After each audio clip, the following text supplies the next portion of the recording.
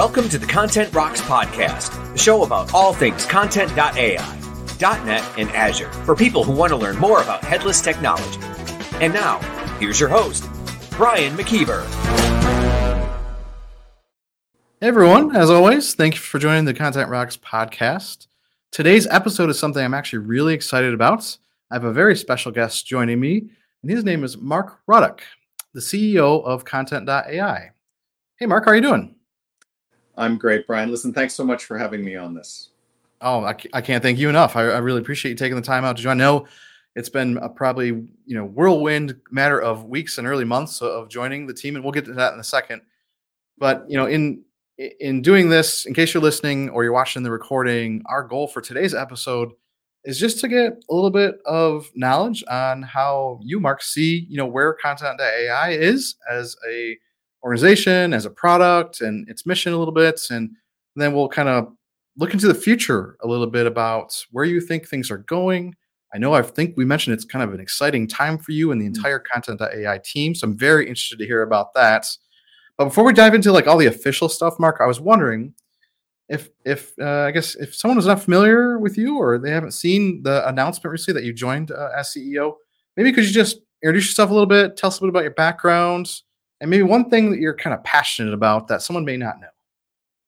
Sounds good. Well, you can see by my gray hair that I've been around for a while. I'm actually a geek by training. So I started with a comp sci degree, built a company right out of university that was in the enterprise software space, actually focused on performance management software for the world's biggest banks. And we had JP Morgan Chase, Royal Bank, TD Scotia, huge banks as our customers, even though we were a relatively small company. And that company was acquired in about 2005, 2006. And then through a series of acquisitions became part of SAP, interestingly enough. And after that, I went in a completely different direction, ended up helping to build a mobile software company that was acquired by BlackBerry in about 2011.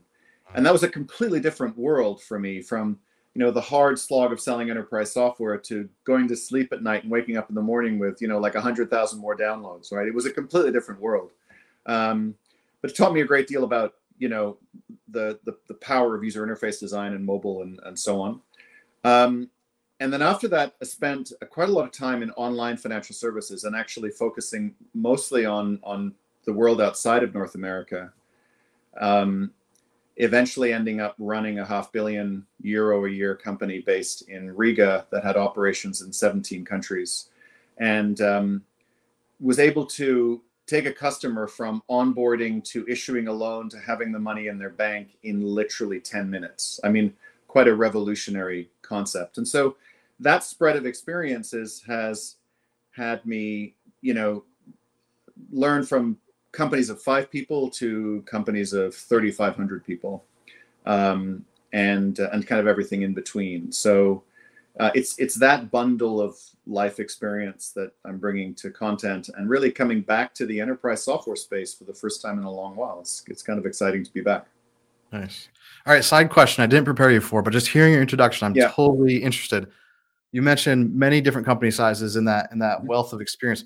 What size company was your favorite to work in? That's a really good question. I think there is a magical, first of all, it's fun to be, 5 people in a basement. That's the fun side.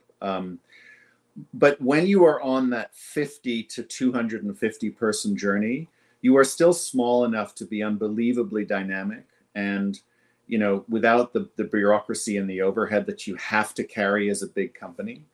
But you're beginning to have heft that allows you to do really great things. And I'm sort of a product-oriented CEO anyway. And so I find it really important to build great product, and everything else comes from great product. Great marketing can come from great product. Sales comes from great product. It's easier to start with a differentiated product. And when you have that critical mass, you can build great product, but you don't have the complexity of 3,500 people in 17 countries around the world and that overhead that just makes life a bit more complicated. So that's my favorite part of the journey, kind of 50 to 250. Great. And I heard, I cheated. I know that you're sitting in Toronto right now, I believe. Yep. And one just kind of fun thing about Toronto that you love being a part of there?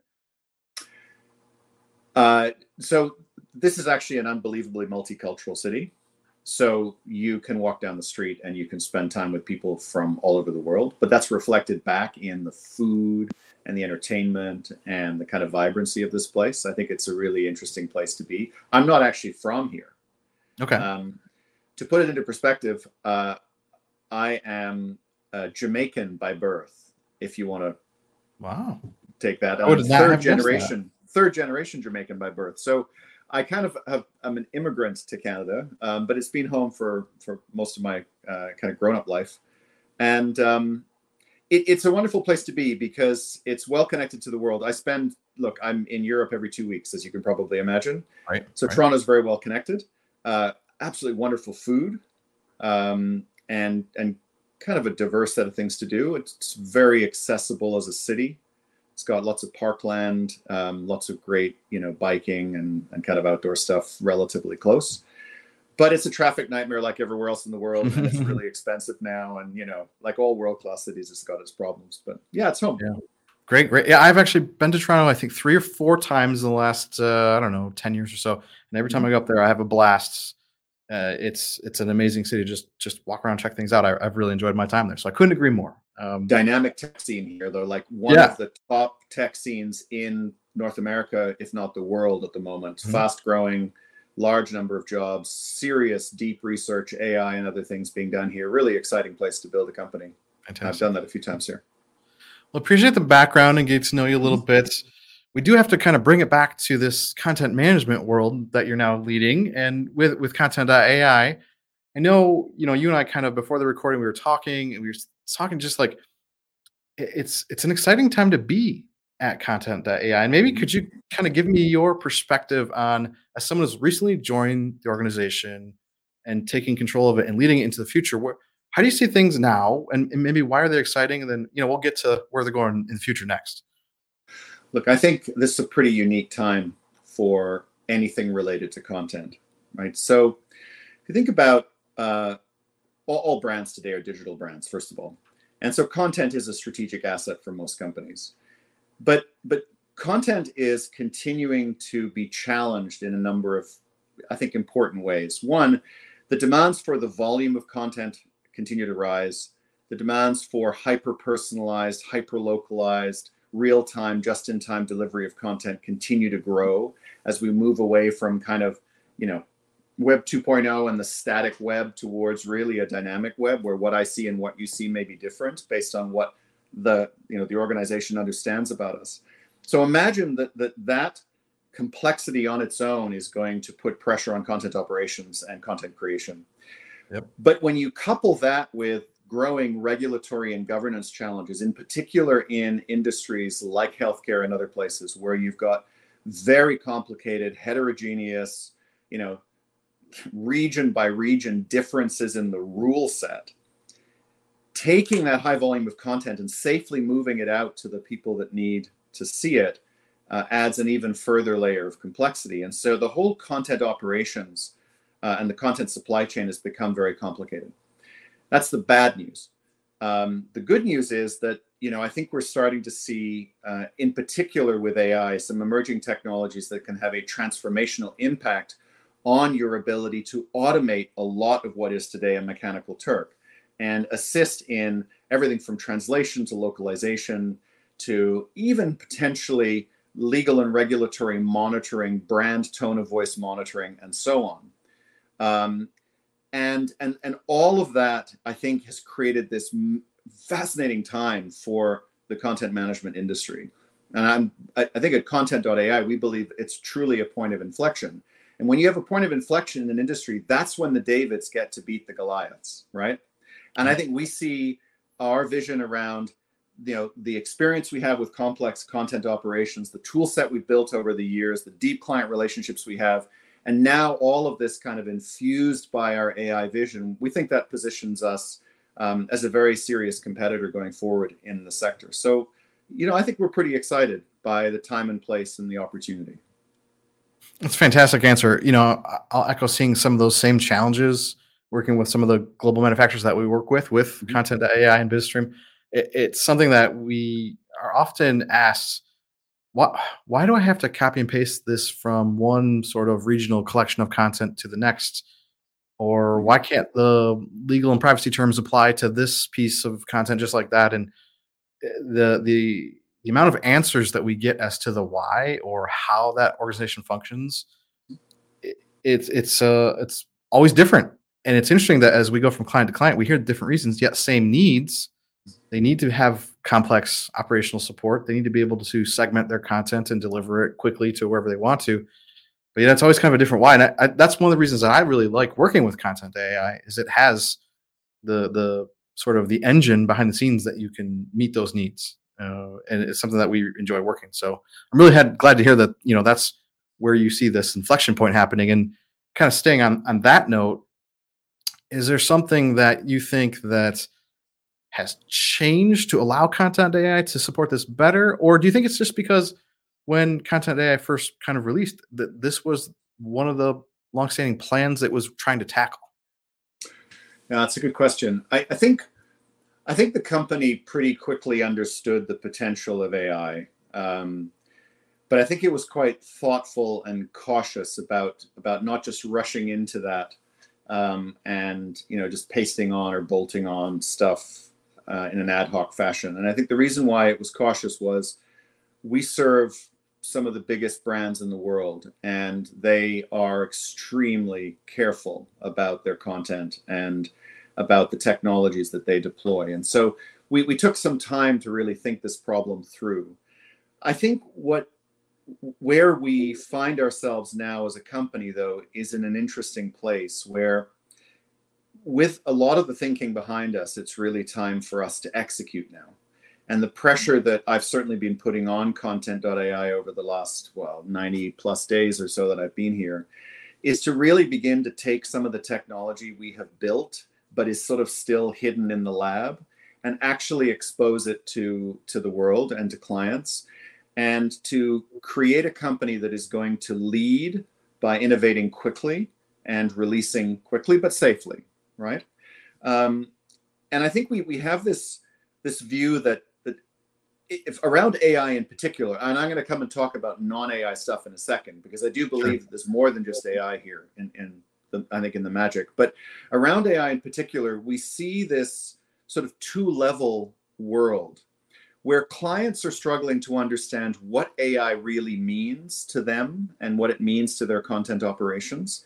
And then they sort of understand, well, hold on one second, if we're going to deploy this at scale, it better be responsible and enterprise grade. And so we've sort of bifurcated our offering to allow clients now to experiment early with AI safely, get to know what it means, get to know how it might influence their content operations and how they think about the way they structure their content operations and their content supply chains, and really experiment with that early before they're ready to roll it out at scale, which is sort of our second level offering. And we think that's pretty important. We've actually started to deliver some interesting AI-powered features recently that I think are starting, hopefully, to indicate to the world what our vision for AI really is. Over the last, 9 months, everybody has been writing content with AI, right? That's been the whole fun thing. Yes. If you're a kid, you get to write your essay with ChatGPT, and if you're a blogger, you get to write your blog post with, one variant or another of copy.ai or whatever. I think that the kind of typical content creation side, that's all overdone now and kind of commoditized. We don't see that as being the real value of AI. I mean, we think it's valuable for that to create a draft and maybe repurpose that draft to short form, long form, technical audience, non-technical audience. All of that sort of stuff's important. It's the way AI is going to affect the workflows in the content supply chain that we think is transformational. Automated translation, localization, legal and regulatory review, brand and tone of voice matching, and eventually, potentially even learning the outputs and the outcomes of what content works well, taking those learnings back into the content creation process and allowing you to write better content next time because that content is informed by all the success that everything that's gone before. that's a fundamental change, we think, to the way in which content is going to be written and deployed. And I think that's really the exciting part of what we're building here now.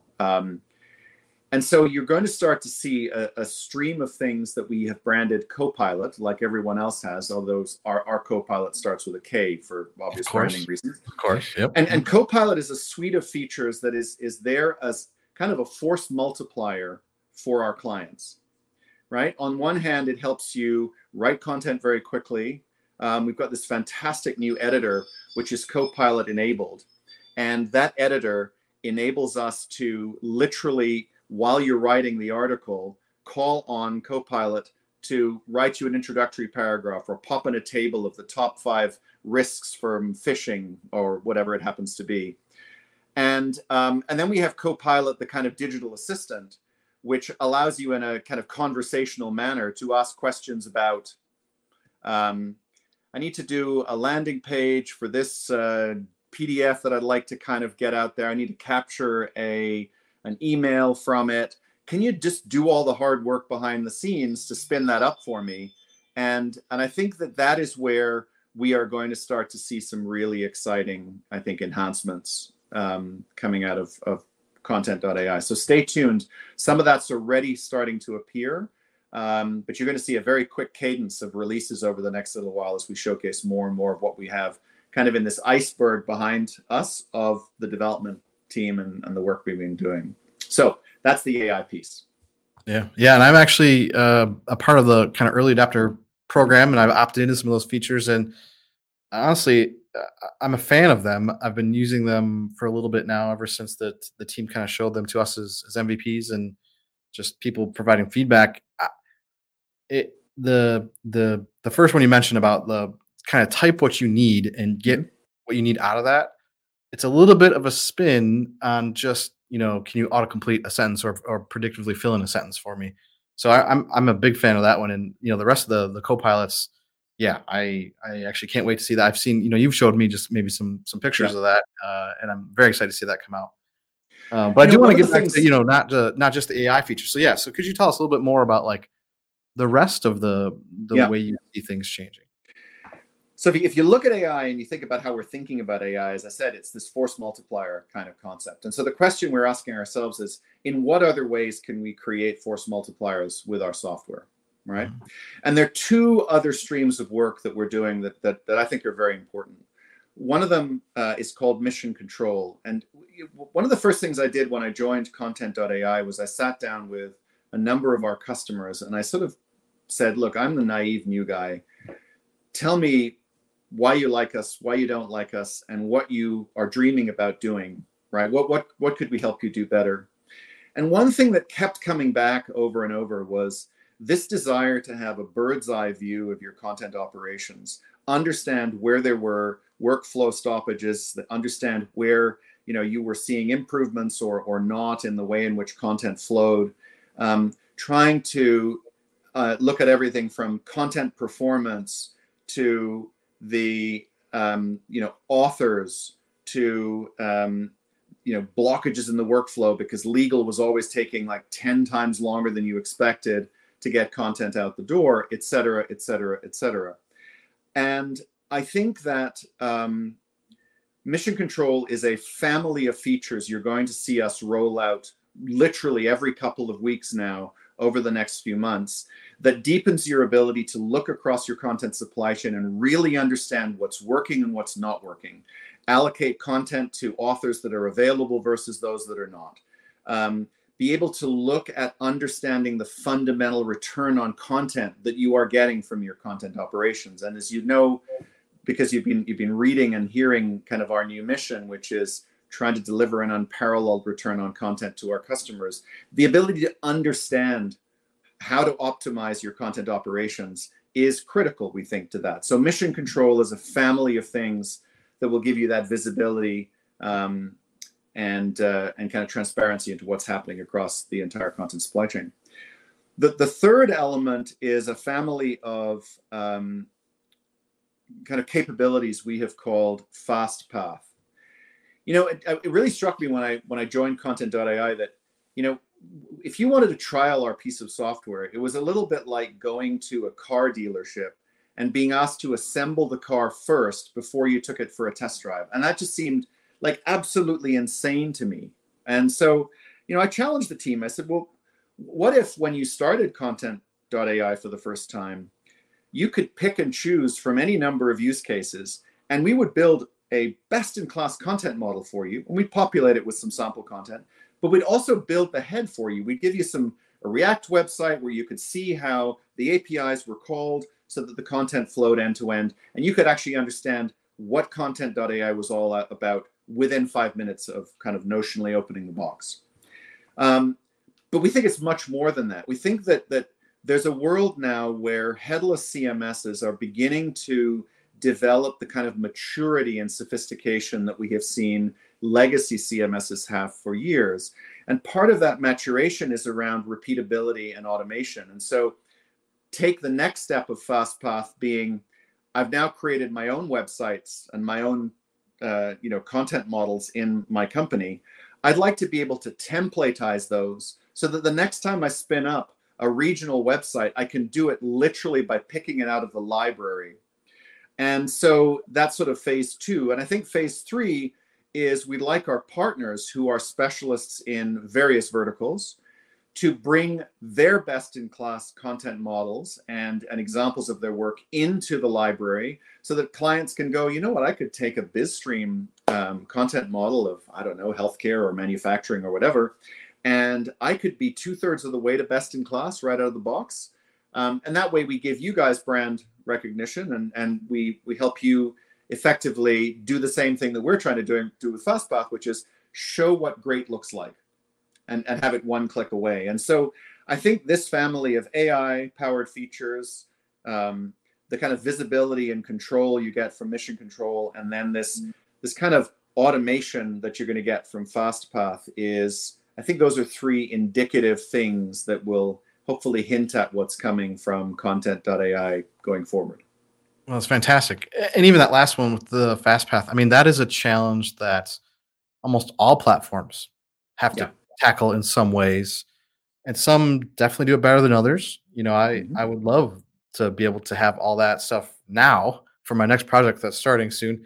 But I understand, it'll take a little bit, and you've got to get some of the AI features into that to support that as well. So I don't know how you're going to do it all in such a short time, but I'm very excited to hear the news because I think those are 3 common things that all of the consumers of this market are looking for and trying to figure out. Like, I actually want to go back to one thing you said a while ago in terms of we're past the point of people just think generative AI is cool.